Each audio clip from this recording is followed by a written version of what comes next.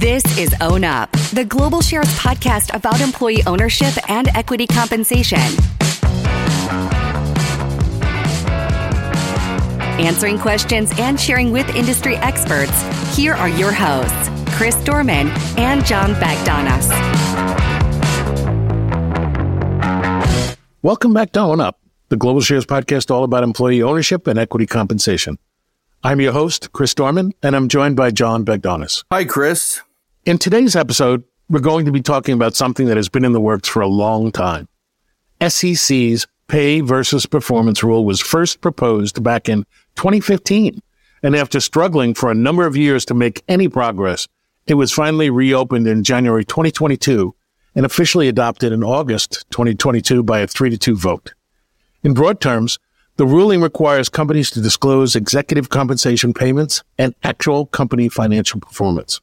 This is why we have our special guest here today to help us dig deep into pay versus performance so other listeners can have a clear understanding of what is expected of them when they're preparing their proxy statements. We're delighted to have Terry Adamson back on Own Up. Terry, otherwise known as Mr. Relative TSR, is a partner at Infinite Equity and has designed over 800 global employee stock plans and is a former global practice leader for the insurance giant Aon, where he oversaw all of their equity and governance services. Welcome, Terry. Or should I say, welcome back. Am I the first individual that is a second-time attendee on Own Up? Yes, I think you have that unique distinction now. You are a return guest. That's great. I should be right at home. By the way, who came up with the name Own Up? I kind of really like the name. It's a play on employee ownership, but it's also partially like I feel like I'm at a confessional here, like, oh, I only did 50,000 simulations today. Oh, I rounded to 2 digits. Oh, I targeted grant sizes at the 75th percentile. God forbid. No, I have to give credit to John. I think John was the one, maybe with help some of our marketing colleagues, but John definitely was the one who came up with the title. So, well done, John. I'm glad you like it. So, in that vein, own up, Terry. What do you think about these new rules? Well, they kind of rocked my world, to be honest. Quick reminder to everybody in the audience: they got released in August of 2022. Now, at the time when they got released, it was a little bit of a surprise. I wasn't expecting them for a few more months. I was sitting on a boat, cruising down the Rhone with my family, my daughter, my son, my daughter's boyfriend, my sister, her husband, my parents. And I was on a nice family vacation. Well, so much for that. I became family time during the day, and all night long, I was reading these new rules and writing articles about these new rules. And in the span of that 10-day vacation, I'd written 10 articles by the end of it, which was great. So it rocked my world. These new rules are massive, and they're going to have a huge change in how we pay people. Okay. So here's my thoughts. Number one, they're theoretically really sound. I think theoretically, and I'll get into some of the math a little bit later, this incremental compensation actually paid really sound. I think the concept that, sunlight is said to be the best of disinfectants, I think that's valid in this point. And I think putting all of these numbers on paper will help clean up some problematic pay practices. Number two, though, the implementation timeline was incredibly aggressive. It was like a Band-Aid just being ripped off in one swoop. The fact that the rules were put out and basically expected to be implemented immediately, and companies weren't ready for that. And truthfully, the guidance that was out there by the SEC was probably only 90% of the way there. There was another 10% of kind of gray, tough areas that really needed a lot more clarity to them. And the SEC hasn't done much about that last 10%. So, all things considered, I think maybe the SEC took a lesson from a lot of startups in Silicon Valley. If you wait for your product to be perfect, then it's probably too late. So they just got it out there, and we're going to figure out where some of the flaws are. And truthfully, I think a lot of the issuing companies out there that are dealing with this have already found a lot of the flaws, and hopefully they'll get corrected over the next few years. Chris, are you pretty familiar with the new rules and all the technical things? Would the audience be interested in kind of walking through exactly what the rules are requiring? I am somewhat familiar, not as familiar as I should be. And I think you're right. They are long. And I think, the SEC should have maybe considered how successful Sarbanes-Oxley and Dodd-Frank were, where it took a little bit longer than they expected. So I think you're right. But are there a few items from the disclosure that you immediately hone in on that you want to mention that stand out? Yeah, there's really three big requirements. Number one is to require a new table that gets put into the proxy, and it's the pay versus performance table. And that table is going to have this year 3 years of disclosures of a new definition of pay called compensation actually paid. And it's also going to have 4 different performance measures: total shareholder return, pure total shareholder return, GAAP net income, and then lastly, a choice, a company selected measure. And that is going to go up to 5 years. So that's the big thing, and that's one big table. Secondly, it's going to require a tabular list of between 3 to 7 incentive measures that are most important to compensation and actually paid. It's just a tabular list. And that's pretty straightforward to come up with as well. And it's an unranked tabular list.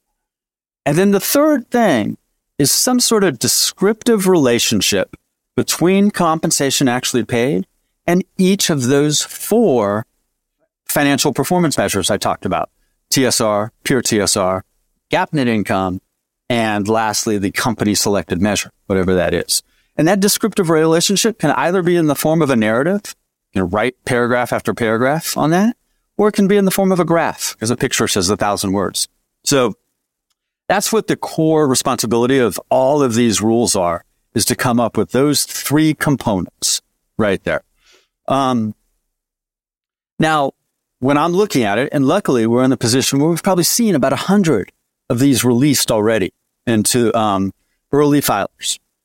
And the thing that I really am honing in on is, because the table requires a summary comp table number, and then it requires this new definition of pay called compensation actually paid.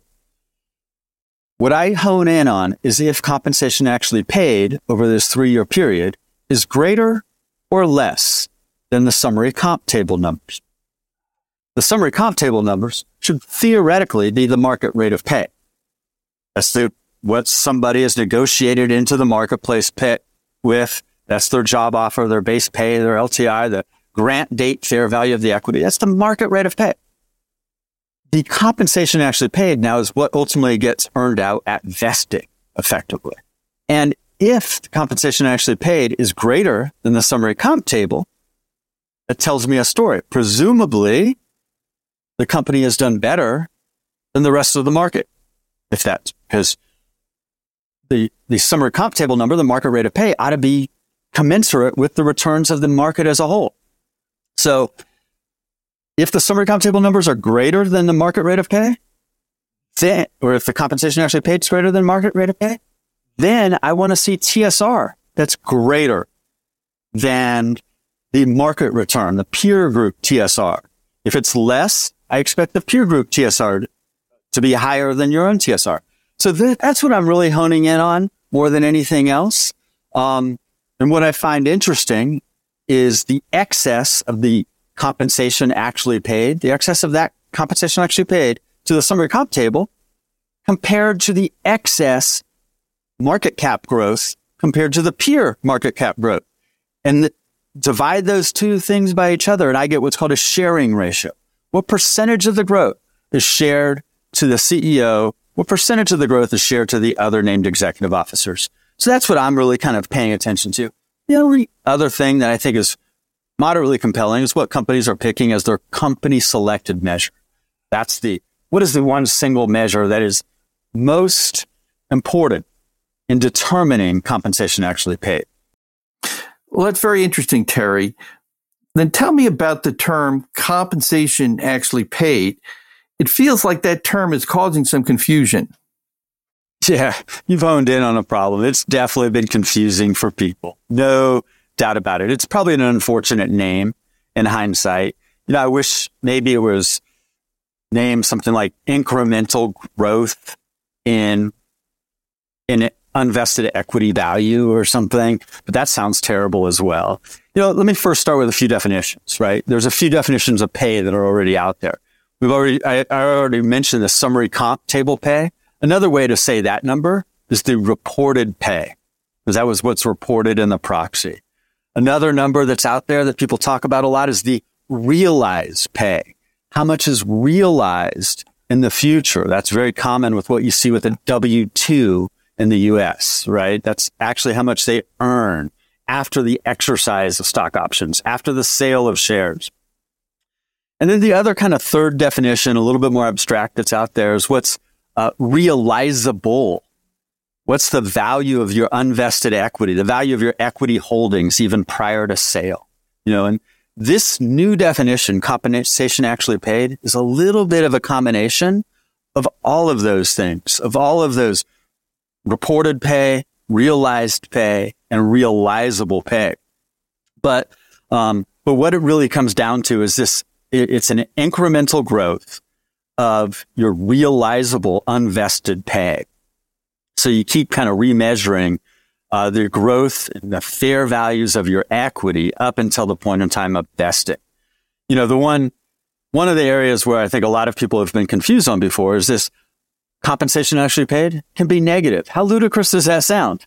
Have a negative compensation actually paid. All that's telling me, though, is that the value of your invested stock has gone down over that year. And when there's, when you have a real bear market, like we have had over the last year, a lot of companies are having negative pay. But it confuses people with the name. No doubt about it, Chris. You just used a term, value. And I think that's one of the key distinctions that you've raised before. Why is compensation actually paid updated with, fair value? Or, wouldn't it have been much easier if it was done with something like intrinsic value and more transparent? Yeah. Again, good point. So you're absolutely right. Fair value, the fact that these remeasurements of equity at the end of the fiscal year at vesting has to be done with fair value rather than intrinsic value is added a lot of rigor to this. No doubt about it. Most companies now historically have done that with what I'd call intrinsic value. Intrinsic value represents what's the value of the asset today if it were sold today. A fair value takes into account the future and the potential growth into the future of what somebody would pay for that thing.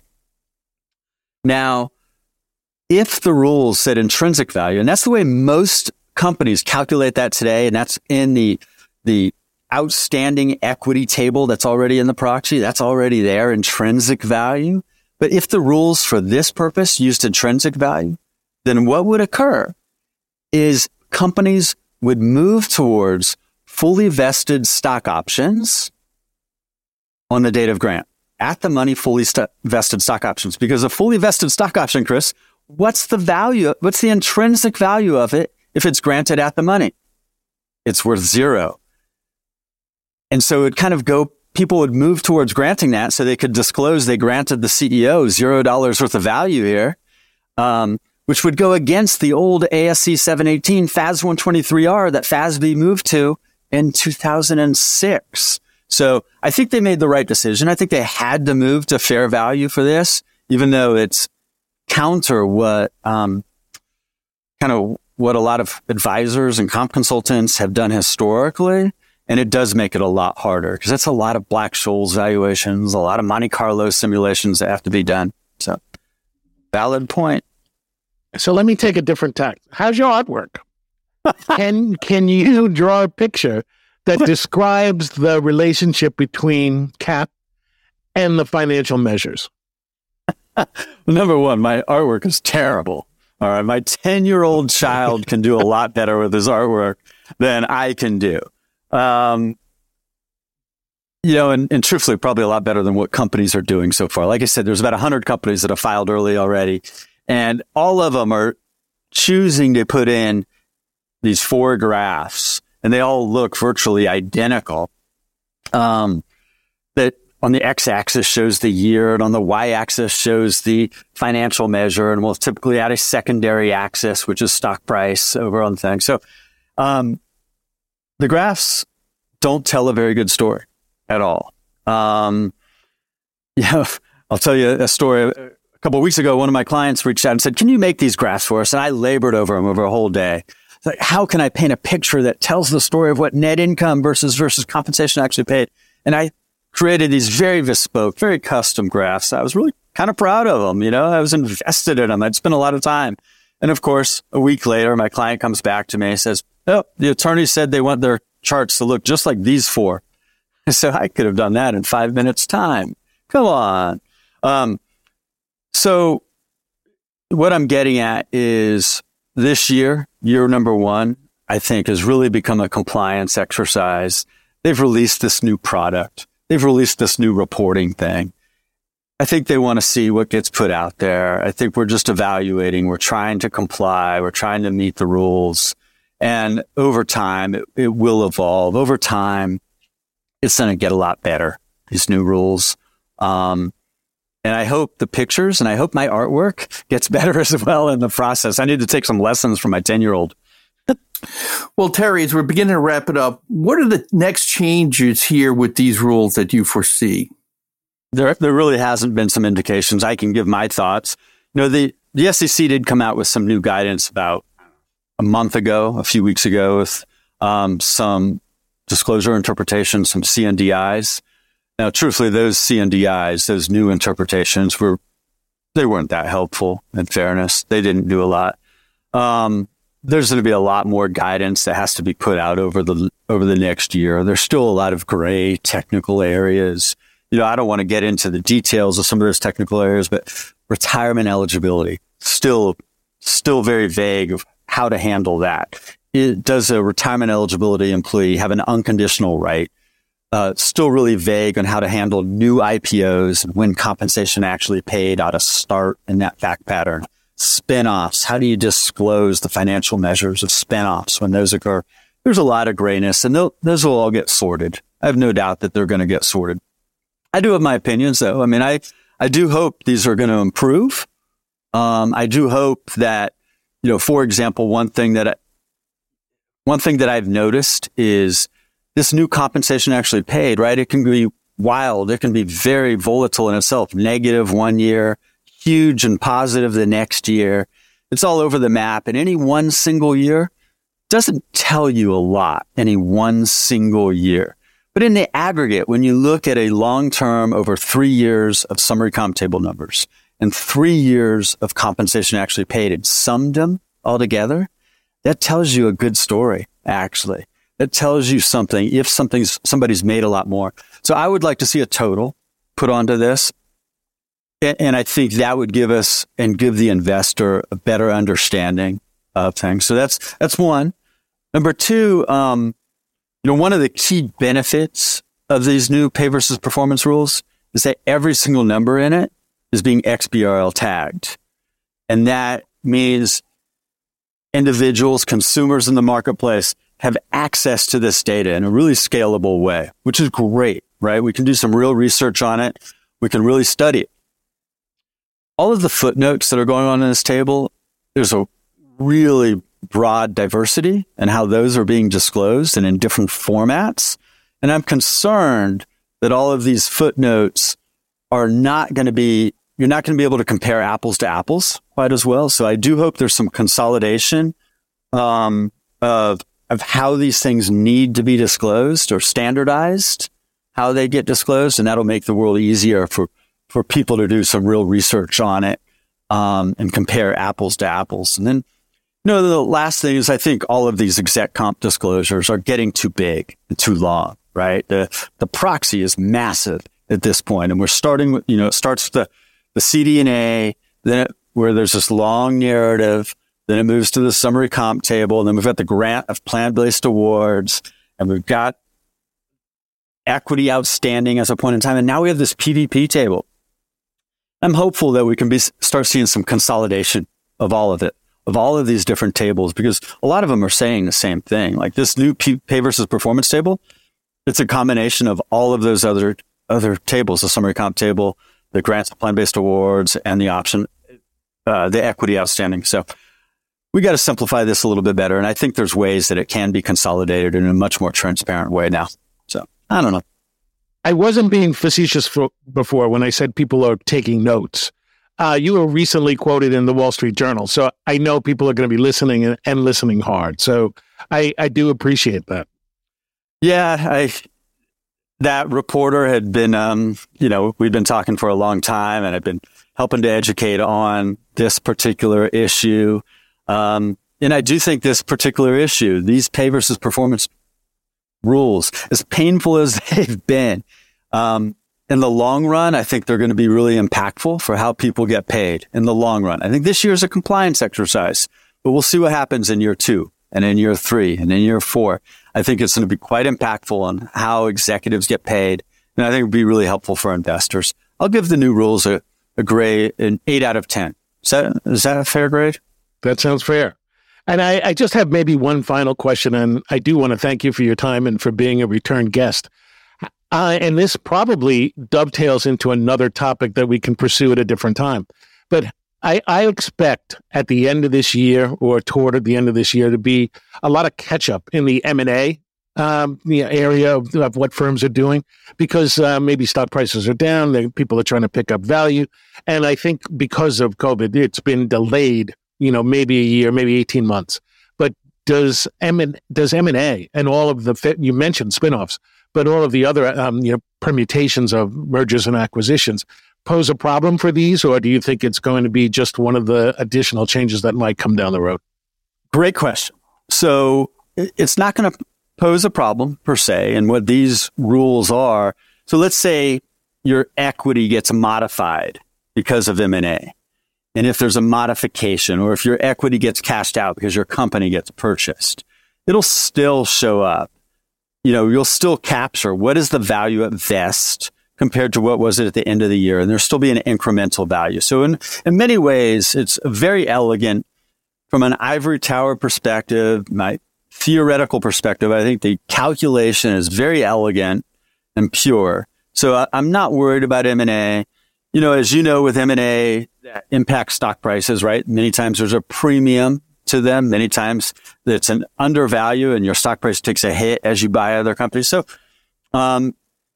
whenever you compare TSR, your own TSR to peers, it'll be impactful with M&A. But again, it's a very elegant kind of pure calculation here of this new pay versus performance rules. Very good. Again, Terry, thank you very much for spending some time with us. And it's been always informative. And I think you have, a unique way of making the complex simpler than just the written word. So thank you. Yes, Terry, this was great. Thanks again. All right, guys. Thank you. Thanks for listening to Own Up by Global Shares. Make sure to subscribe to be notified right away when we release a new episode. And if you like what we're doing, why not share it with friends or leave a review? Until next time, take care. The Own Up podcast is brought to you by GlobalShares.com. To get the inside track on employee ownership and equity compensation, click follow on your podcast player right now so you get the next episode automatically. Information provided in this podcast is intended for informational and educational purposes only. It may contain views which differ from the views of J.P. Morgan Chase & Co. For specific guidance on how this information should be applied to your situation, you should consult a qualified professional. For full details, see the show notes on your podcast player right now. The Own Up podcast is produced by DustPod.io for GlobalShares.com.